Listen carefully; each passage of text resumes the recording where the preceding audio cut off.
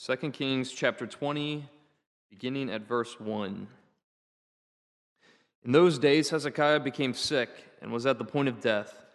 And Isaiah the prophet, the son of Amoz, came to him and said to him, "Thus says the Lord, set your house in order, for you shall die, you shall not recover."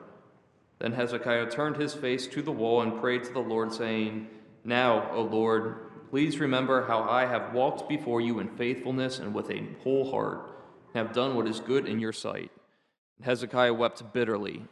And before Isaiah had gone out of the middle court, the word of the Lord came to him, "Turn back and say to Hezekiah, the leader of my people, Thus says the Lord, the God of David your father, I have heard your prayer, I have seen your tears.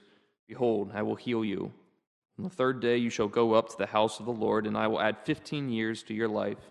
I will deliver you and this city out of the hand of the king of Assyria, and I will defend this city for my own sake and for my servant David's sake." And Isaiah said, "Bring a cake of figs and let them take and lay it on the boil, that he may recover." And Hezekiah said to Isaiah, "What shall be the sign that the Lord will heal me, and that I shall go up to the house of the Lord on the third day?" And Isaiah said, "This shall be the sign to you from the Lord, that the Lord will do the thing that he has promised. Shall the shadow go forward 10 steps or go back 10 steps?" And Hezekiah answered, "It is an easy thing for the shadow to lengthen 10 steps. Rather, let the shadow go back 10 steps." And Isaiah the prophet called to the Lord, and he brought the shadow back 10 steps by which it had gone down on the steps of Ahaz. At that time, Merodach-Baladan, the son of Baladan, king of Babylon, sent envoys with letters and a present to Hezekiah, for he heard that Hezekiah had been sick. And Hezekiah welcomed them and showed them all his treasure house, the silver, the gold, the spices, the precious oil, his armory, all that was found in his storehouses. There was nothing in the house or all his realm that Hezekiah did not show them. Then Isaiah the prophet came to King Hezekiah and said to him, "What did these men say? And from where did they come to you?" And Hezekiah said, "They have come from a far country, from Babylon." He said, "What have they seen in your house?" And Hezekiah answered, "They have seen all that is in my house, that there is nothing in my storehouses that I did not show them." Then Isaiah said to Hezekiah, "Fear the word of the Lord. Hear the word of the Lord. Behold, the days are coming when all that is in your house and that which your fathers have stored up till this day shall be carried to Babylon. Nothing shall be left, says the Lord. Some of your own sons who shall be born to you shall be taken away, and they shall be eunuchs in the palace of the king of Babylon." Then Hezekiah said to Isaiah, "The word of the Lord that you have spoken is good." For he thought, "Why not, if there will be peace and security in my days?" The rest of the deeds of Hezekiah and all his might, and how he made the pool and the conduit and brought water into the city, are they not written in the book of the Chronicles of the kings of Judah? Hezekiah slept with his fathers, and Manasseh his son reigned in his place. God bless the preaching of his word.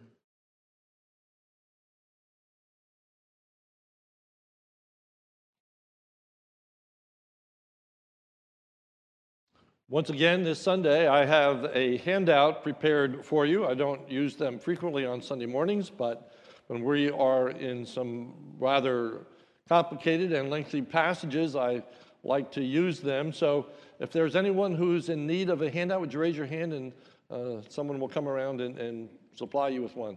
All right, there are a few over here. Up here, if you would keep your hands up until they reach. Glenn, up front here. And also to this side over here.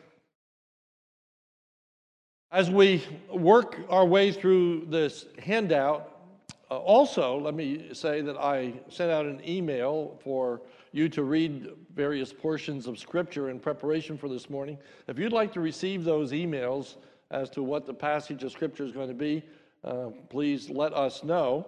But if you've received that email and have read it, you know that there are 3 passages in the Scriptures that all deal with the same subject. They are in 2 Kings, they are in 2 Chronicles, and the book of Isaiah. And so there's this interaction of these 3 narratives that becomes very instructive and helpful to us. So this morning I'm going to be going back and forth between these narratives in order to give us the whole picture of what is taking place.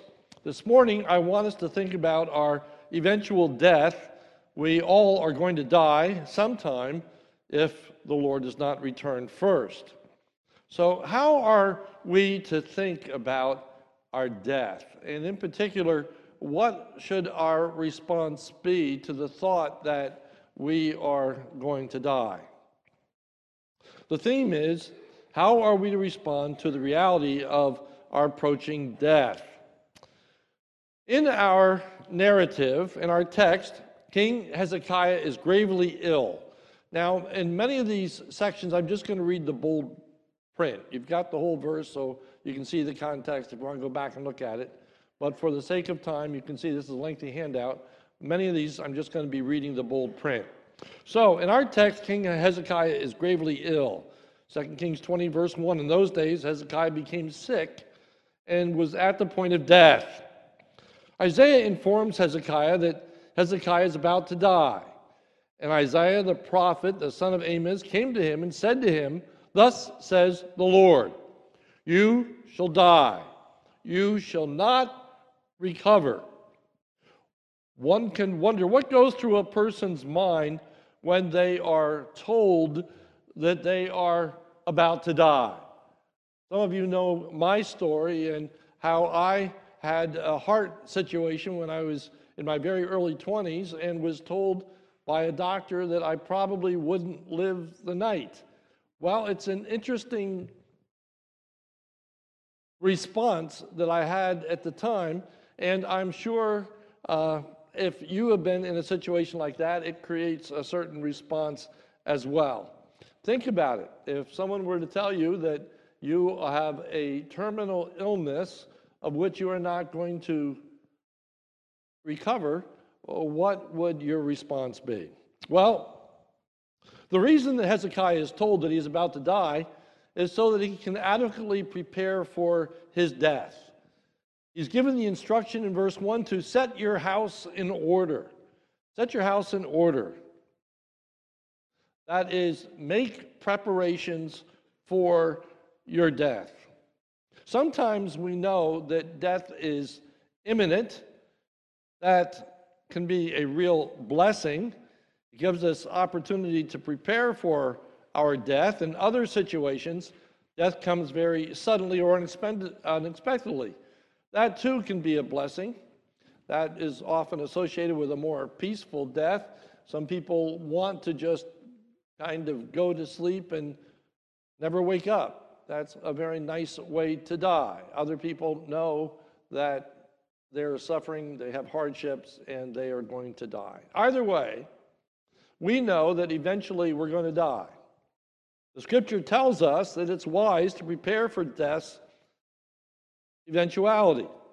Psalm 90, verse 10, it says, "The years of our life are 70, or even by reason of strength 80, yet their span is but toil and trouble. They are soon gone, and we fly away." So teach us to number our days that we may get a heart of wisdom. So we should always remember that we are eventually going to die, and we should have that in the back of our mind so that we live wisely, that we recognize that there is a day coming in which we are going to be in the presence of God. We need to be ready to die. The need to prepare for death is seen in the admonition in our text to Hezekiah to set his house in order. That is, get ready to die. So what kind of arrangements do we need to make in order to prepare to die? Certainly some of these things are applicable to Hezekiah, some of them to us. Well, first, we want to make sure that we're right with the Lord. We want to know that we are in a saving relationship to Jesus Christ, that we're ready to meet him, as it were, when we die.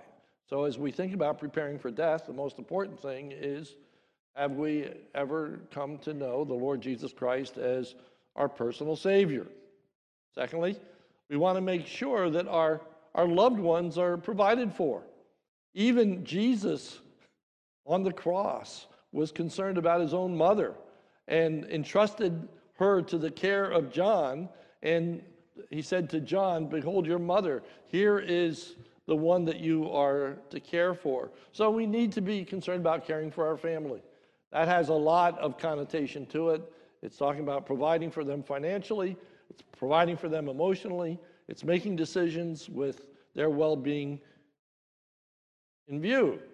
Thirdly, we want to mend any broken relationships. We want to make things right with people. We don't want to go to our grave alienated from others so that they have ongoing regrets or remorse, but we want to tie up those loose ends. We want to be sure to communicate all that we want to communicate to our loved ones. We want to tell them that we love them. We want to tell them the things that are important to us, the things that they need to continue to reflect upon. We want to know that they, our children, have made a commitment to the Lord Jesus Christ. We want to have those important, intimate talks. All of that is involved with preparing for death, and there's more to be sure.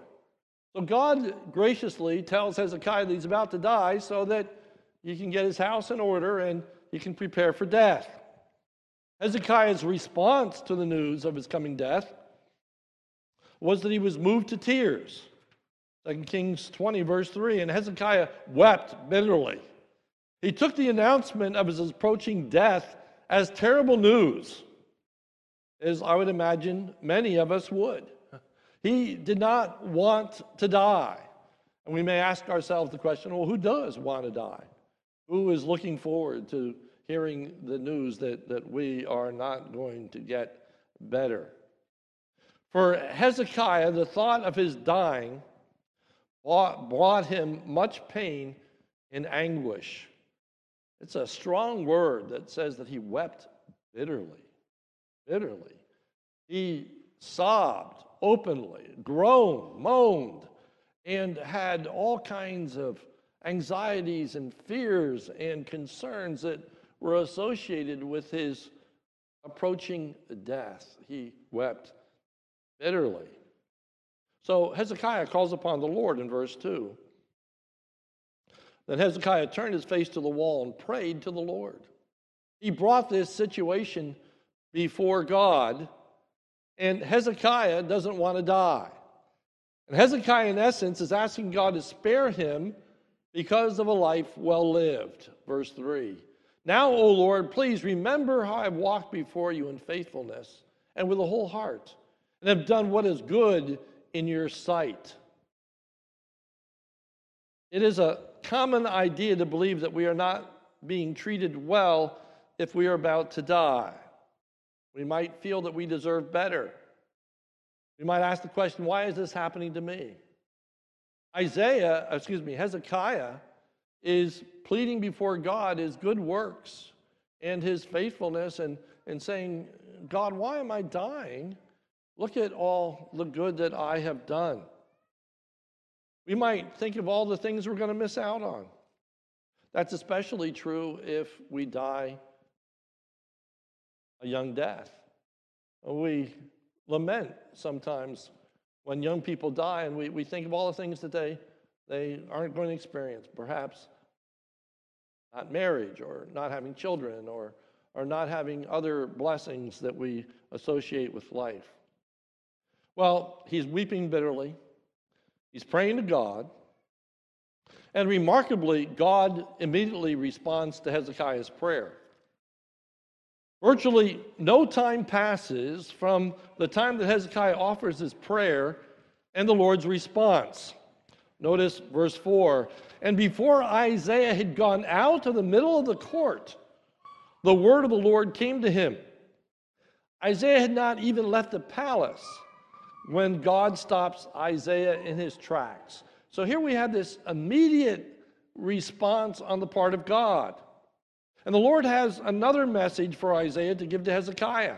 Verse 5, turn back and say to Hezekiah, the leader of my people, see, God has paid attention to Hezekiah's request. I have heard your prayer. That's very significant. This is what is motivating the activity of God at this point. He says, I have heard your prayer. I've listened. I've taken note. I've heard your prayer. And he conveys that God had pity upon Hezekiah. I have seen your tears. I'm well aware of your misery, your hardship, your response. So God is wonderfully, graciously going to grant Hezekiah's request. Behold, look at this. Think about this. Behold, consider, I will heal you. As a response, Hezekiah is to go to the temple to worship and give thanks to God on the third day. On the third day, you shall go up to the house of the Lord. God even tells Hezekiah how much more time God is going to give Hezekiah to live. Tells us in verse 5, I will add 15 years to your life. So not only is he going to get better, but he's going to continue to live, and he tells him exactly how long. I'll give you another 15 years. Not only will God spare Hezekiah, but the city as well. Verse 6, I will deliver you and this city out of the hand of the king of Assyria, and I will defend this city. 5, God will act to his honor and glory in accordance with his promises, for my own sake and for my servant David's sake. That's ultimately what is motivating God. We're just working through the story, and then we'll come back and make some application. It appears that God heals Hezekiah through natural means. Verse 7. Isaiah said, bring a cake of figs and let them take and lay it on the boil, that he may recover. Well, Hezekiah wants proof that God is going to do as he says. And so in verse 8, Hezekiah said to Isaiah, what shall be the sign that the Lord will heal me, and that I shall go to the house of the Lord on the third day? It's kind of bold to be asking for a sign for God to prove that his word is reliable and true, but Isaiah offers proof to Hezekiah that God's word can be trusted, even though it will only be 3 days until Hezekiah recovers. So in his impatience, he wants immediate proof that he's going to get better, even though it's only 3 days until he's going to be up and out of the bed and worshiping in the temple. So, verse 9, this shall be the sign to you from the Lord that the Lord will do the thing that he has promised. All right. Here's the sign that you asked for, that God is going to do what he says. And then Isaiah even offers Hezekiah a choice when it comes to the sign that God will perform. Not only will God give him a sign, but he can choose what that sign will be. Verse 9, shall the shadow go forward 10 steps or go back 10 steps? We're talking about the shadow that comes from the sun. And the steps could either be the steps of the palace, or it could be referring to the steps on a sundial. But the point is that there's going to be a demonstrable activity that is quite unique with regard to the sun. Either it's going to go 10 degrees forward, the shade, or it's going to go 10 degrees backwards. Hezekiah chooses to make it as difficult as possible for God so that there is no doubt concerning God's power and design. So he says in verse 10, it's an easy thing for the shadow to lengthen 10 steps. I'm not so sure that's true, but that's what he says.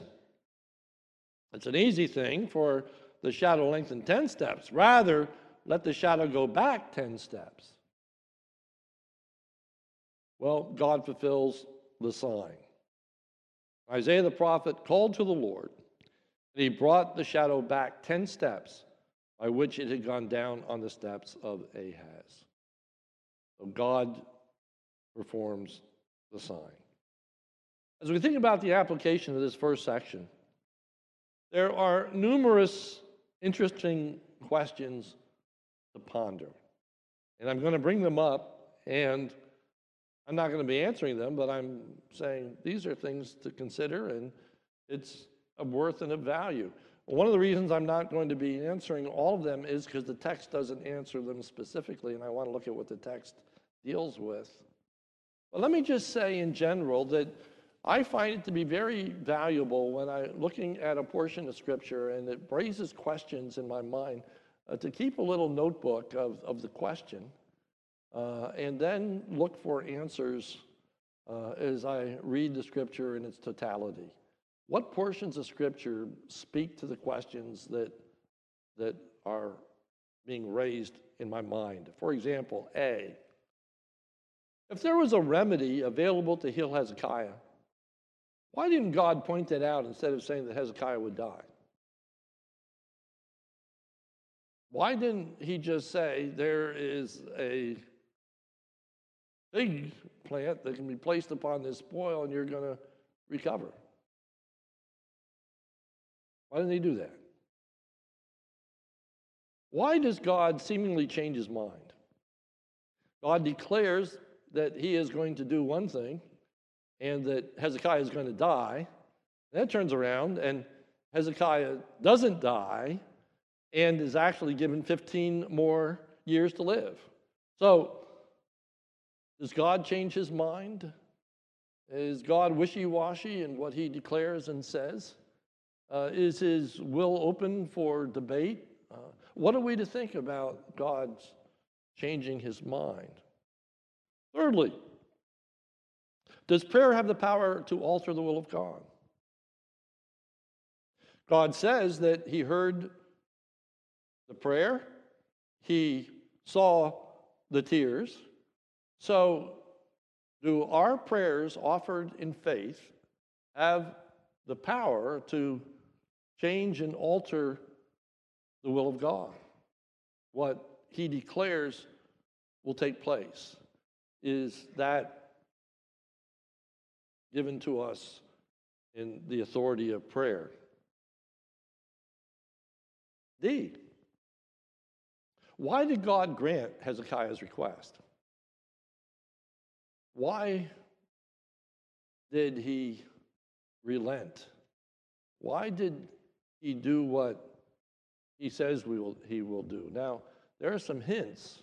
We're going to look at some things a little more specifically. E, why did God use ordinary means to heal Hezekiah and at the same time provide a miraculous sign? That's a strange combination, isn't it? He's going to heal him using a natural medicine, but to demonstrate that this is his will and his power, he's going to perform a miracle on moving the shadow of the sun 10 degrees backwards. So why does he use a common ailment medicine and yet at the same time perform a miracle? F, instead of offering a sign that Hezekiah would be healed in 3 days, why not simply heal him immediately? All right? If he's saying, how do I know that you're going to be healed? How do I know that God has the power to do it? Well, why not snap his fingers and he's healed? Why the whole process of going through the natural healing and yet giving him a miraculous sign? And I'm just wetting the iceberg here of all the questions that could be drawn from this passage. It wouldn't be hard to come up with 30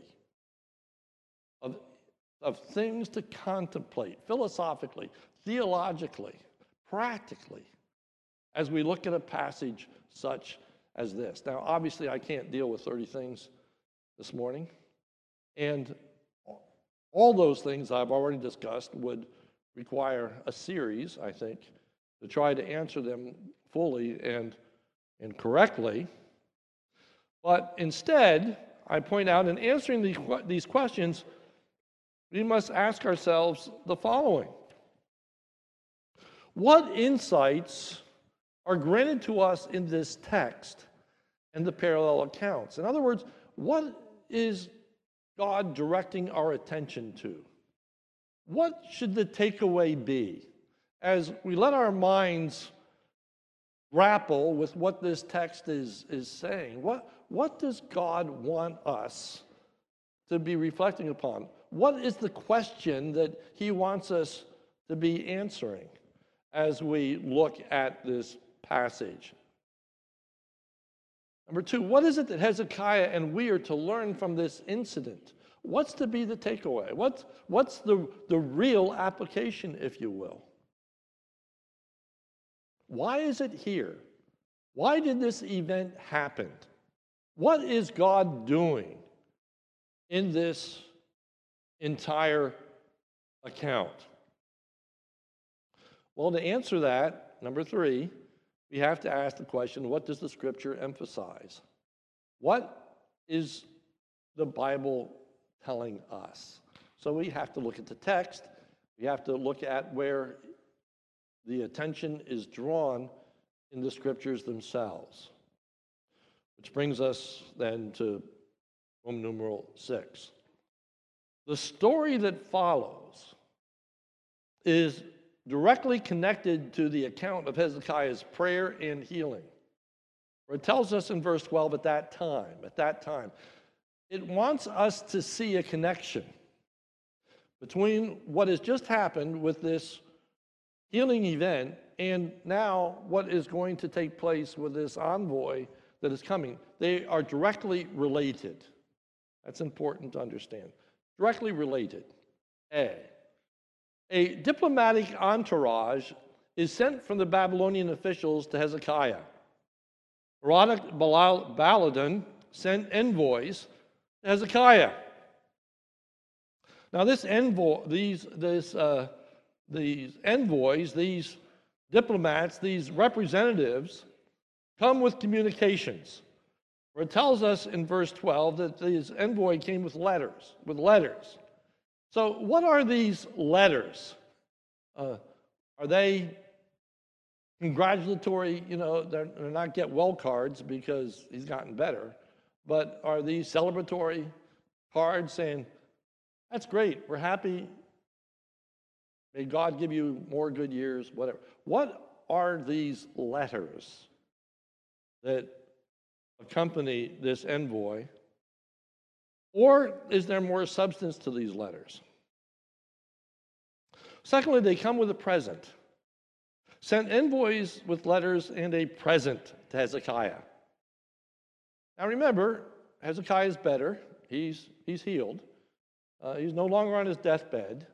A lot of times when people visit those that have been sick or get better, they bring them a fruit basket or, a young person, a teddy bear or something to say, here's a gift, here's a present. Well, we're not to think about this present in that light. Or the Hebrew word that is rendered present is often translated as an offering, to present an offering. And it would appear that is what is taking place in this passage, that they're bringing an offering. And I'll tell you more of why that is true as we work our way through this. There is another Hebrew word that is more commonly translated as gift. So if it wanted to simply say they brought a gift, there'd be a better way to say it. Rather, they are bringing an offering. Most likely, these men came with an offering that was given to Hezekiah.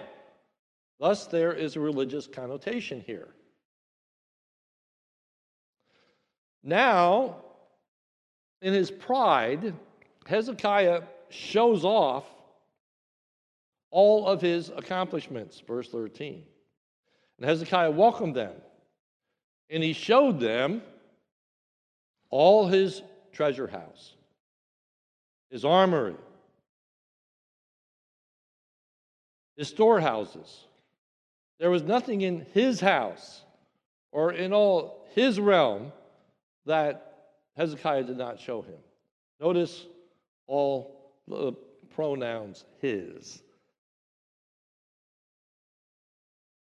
The treasures in his house, his armory, his storehouses, his house, all his realm. So Hezekiah is asked two questions by Isaiah after Hezekiah had shown him all these things. Hezekiah is asked two questions by Isaiah. The first question is in two parts. The first is, what do these men want to know? Notice verse 14. What did these men say? What do these guys talk about when they came, Hezekiah? What do they want to know? The second part of the question is, where did they come from? And from where did they come to you? Well, Hezekiah only answers the second part of the question. Notice verse 14. Then Isaiah the prophet came to King Hezekiah, said to him, first, what do these men say? Secondly, from where did they come to you? And Hezekiah said, they came from a far country, from Babylon. Notice he doesn't answer the first question. He ignores the question, what did they say? Or he does not want to get into that response. He doesn't want to address that. Doesn't want to speak to that. Why that is important, we'll discover in a moment. The second question that Isaiah asks is, what did they see? What did you show them? What have you revealed to them? And it says, he said, what have you seen in your house? Hezekiah's answer is, they have seen all that is in my house. There is nothing in my storehouses that I did not show them. Right? So now, in order to understand what's going on, we need to flip the page and go to 2 Chronicles, for 2 Chronicles gives us some very important insight as to what is actually taking place here. And we're not making this up. The scripture tells us this very clearly. Number 5, 2 Chronicles gives us more information concerning this envoy that was sent to Hezekiah. In particular, it tells us why they were sent. And so in the matter of the envoys of the princes of Babylon who had been sent to him to inquire about the sign that had been done in the land. That's what was in the letters. That is what they said. We want to know about this sign. We want to know about this miracle. What happened that this sun moved backwards? And what does that have to do with your being healed? That was what was in the forefront of their minds. That's what drove them to Hezekiah. What in the world is going on here? This sun has moved backwards.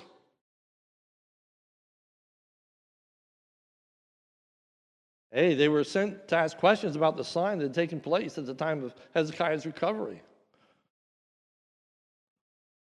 What was the miracle associated with the king's recovery all about?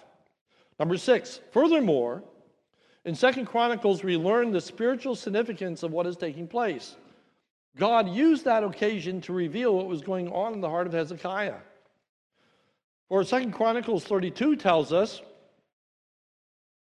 and so in the matter of the envoys of the princes of Babylon who had been sent to him to inquire about the sign that had been done in the land, God left him to himself in order to test him and to know all that was in his heart. So God did not restrain Hezekiah or prevent Hezekiah from wrongdoing.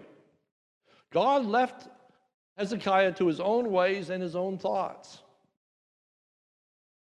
He wanted to reveal what was really in the heart and the mind of Hezekiah.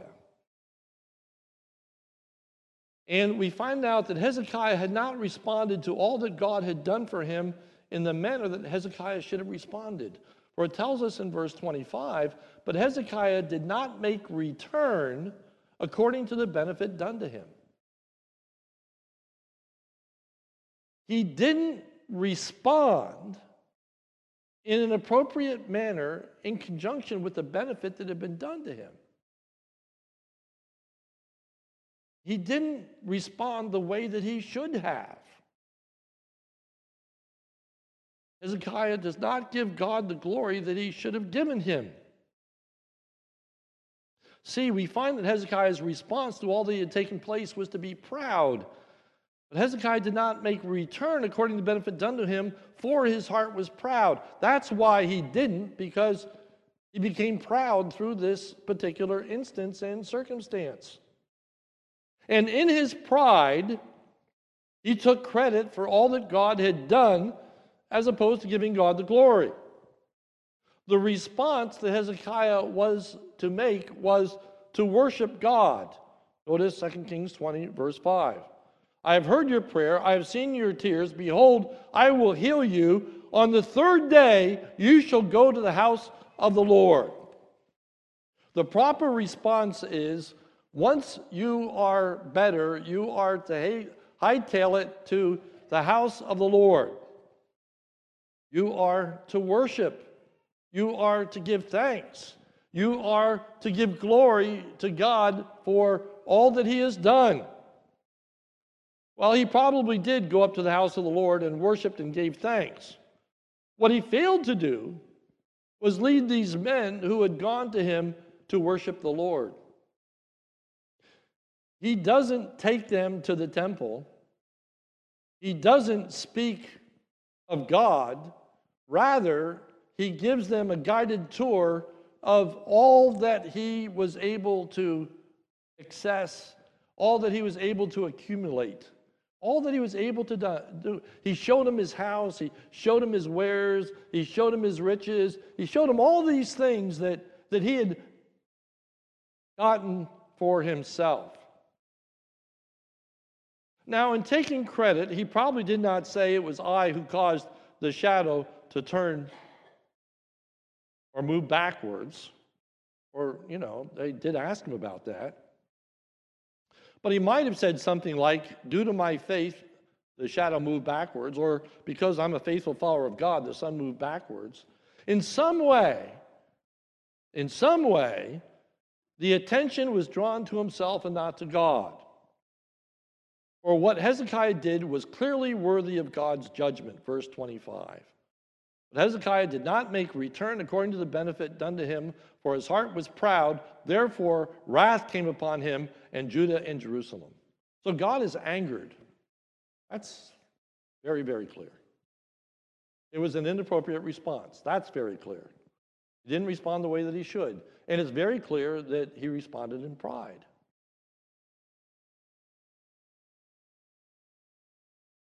Application. In what ways do we draw attention to ourselves for the things that God has done? God had done this great sign to reveal himself and his glory and his power. What does God do in our lives that we, in essence, take credit for rather than giving honor and glory to God? In our ministries, when they are praised, do we give honor and glory to God, or do we take that praises unto ourselves as though it's by our ingenuity, or it's by our power, or it's by our faithfulness that all these things have transpired and come to pass? Do we pat ourselves on the back, or do we point and direct others to God? How often we are silent in giving God the glory for the things that he has done for us. Those times that God does heal us, those times in which God answers our prayers, do people, when they hear about the fact that we've gotten better, do we just simply talk about the wonderful physician that we have, or the incredible medications that are present? He was healed in a natural means, but it's clear that it was God who brought that healing to pass. And apart from God's blessing and intervention, that healing wouldn't have happened. Do we give glory to God, or are we silent about what God is doing in our lives and the answers to prayer that he gives?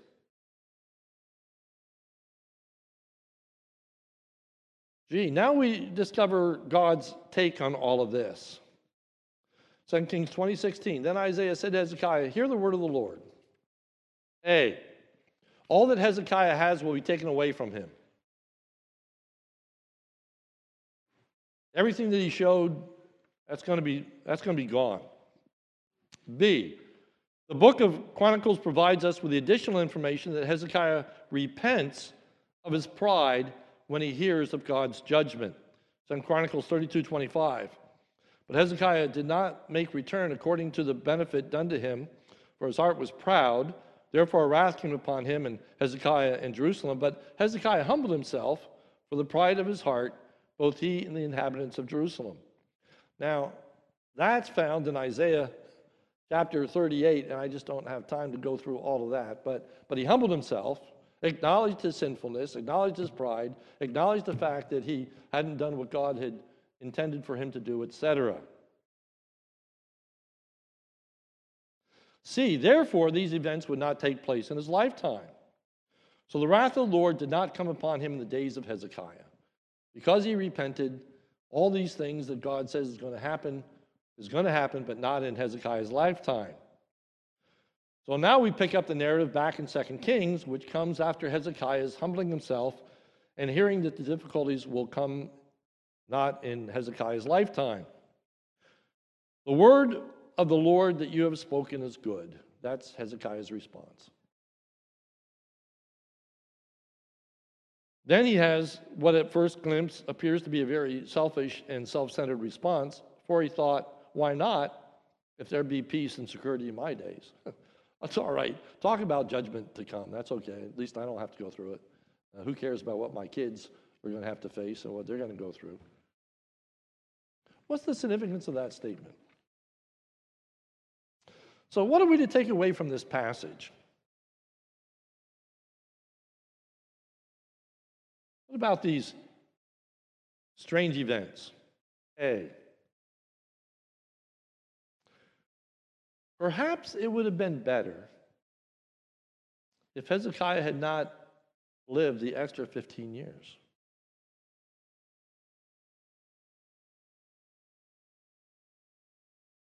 In the book of Isaiah, the prophet who ministered to Hezekiah throughout his lifetime gives us an important insight into the death of a believer. There is much that escapes our notice in the death of a believer. Isaiah 57:1. Now, all this comes after these events with Hezekiah. And I believe that as you work your way through Isaiah, we have this unfolding of this incredible plan of God. In Isaiah 57:1, it says, the righteous man perishes, and no one lays it to heart. They don't think about it. Devout men are taken away, while no one understands. People don't take time to reflect. They don't take time to think, is what it's saying, about the death of a righteous person. 3, in particular, what escapes our notice is that the believer's death means that he or she is spared from future suffering, heartache, and misery and sin that takes place in this life. Notice verse 1. The righteous man perishes and no one lays it to heart. Devout men are taken away while no one understands, for the righteous man is taken away from calamity. The righteous person is taken away from evil, hardship, difficulty.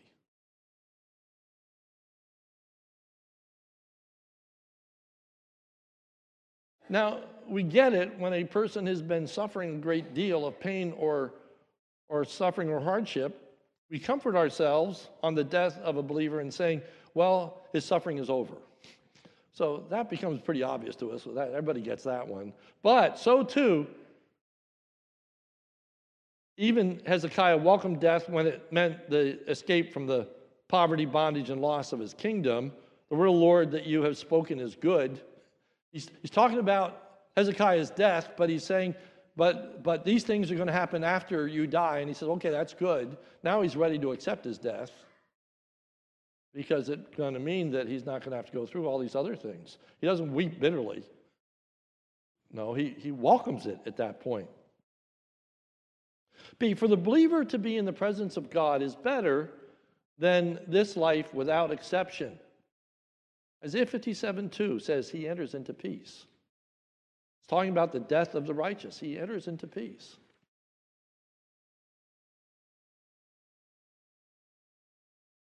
The Apostle Paul said, "For me to live is Christ," and you know the next part, "to die is gain."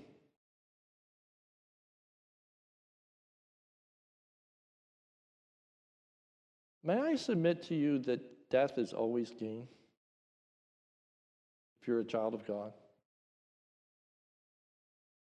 That to be in the presence of God and all the blessings that are associated with eternal life, no more pain, no more suffering, you know the verses, that even a young person who dies in good health,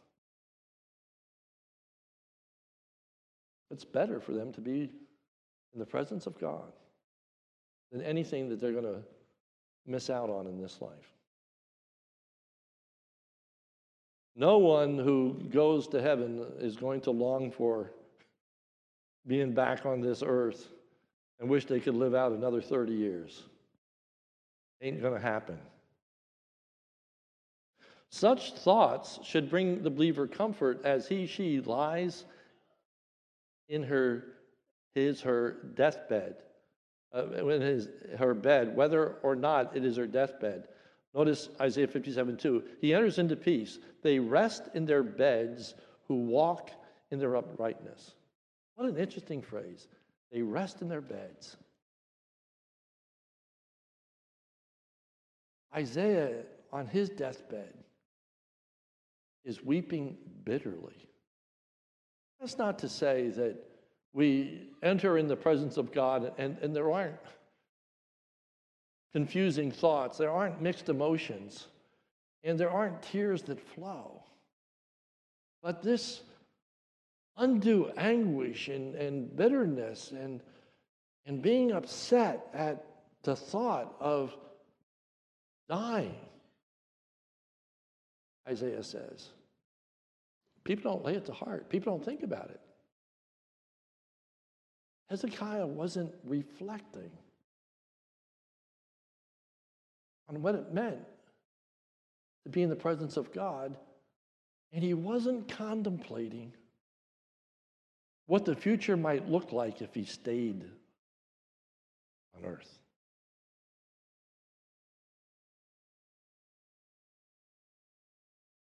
He didn't contemplate the pride that would come.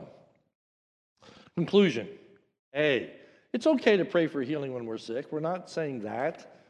You certainly are able to do that. However, our response to the thought of dying ought not to be bitter.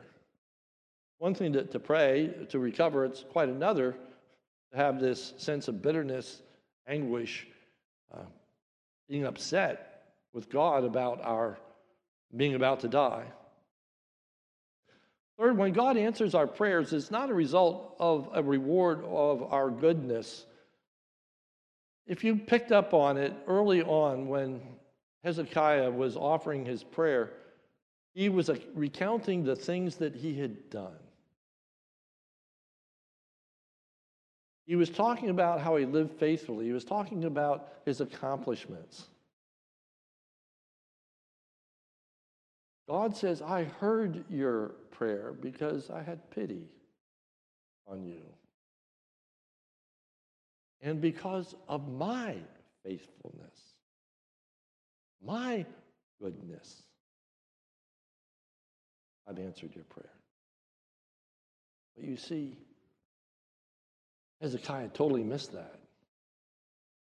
He continued on with thinking that God had answered his prayer because he was so faithful, because he was deserving, because he had accomplished so much. And so when this envoy comes and asks the question, why did this sun not continue forward? Why did it move back 10 degrees? It's silent as to what he said, but it's obvious as to what he communicated, or he just shows them around and talks about all his accomplishments and shows everything he's got done. This is why. I'm deserving. I'm deserving.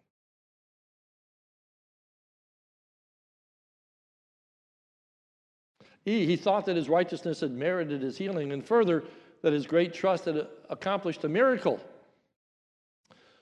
We must be careful that we do not attribute God's blessing or using us as a result of our own goodness. It's amazing how often God's people take credit for the work that God has accomplished. In God's leaving Hezekiah alone and the resulting failure of Hezekiah, we learned that it was God's grace that had kept Hezekiah all along. Further, it was God's grace that had produced the trust in Hezekiah's heart. And it was God's grace that brought Hezekiah to a repentance.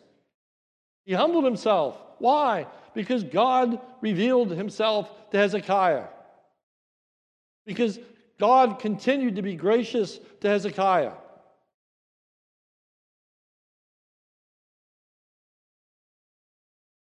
God's purpose in all of this was to bring honor and glory to himself, that all the world might see the power of God. And even this foreign nation, Babylon, which is going to eventually come and take away the city of Jerusalem. This foreign city, Babylon, is given a witness of the power and grace of God, and they come to Hezekiah and they say, what does this mean? This miracle that took place.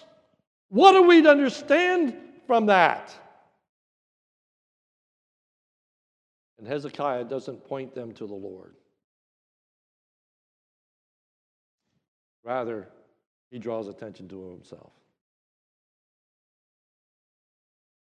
May we be very careful that when God is doing a work in the heart and life of an individual,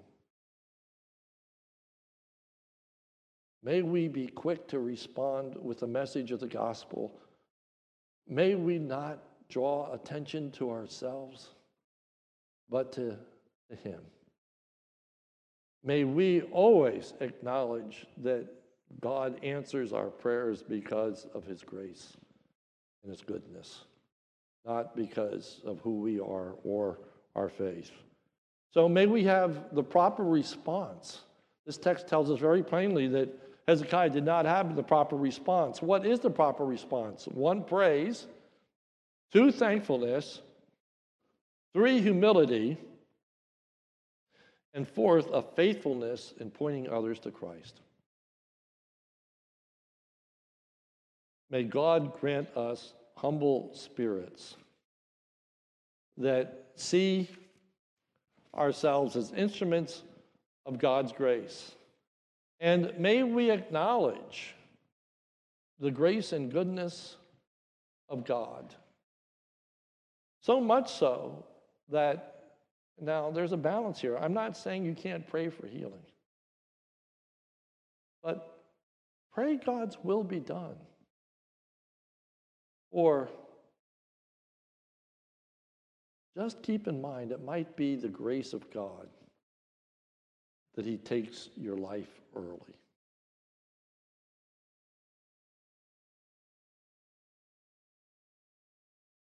God may be choosing to bless you by taking you home. May we spend some time thinking about that, contemplating those issues. Let's pray. Our Father, we thank you for your grace and goodness. Help us, I pray, to have a proper response to your grace and goodness to us. Help us to point people to Christ and not to ourselves. For it's in Jesus' name we pray. Amen.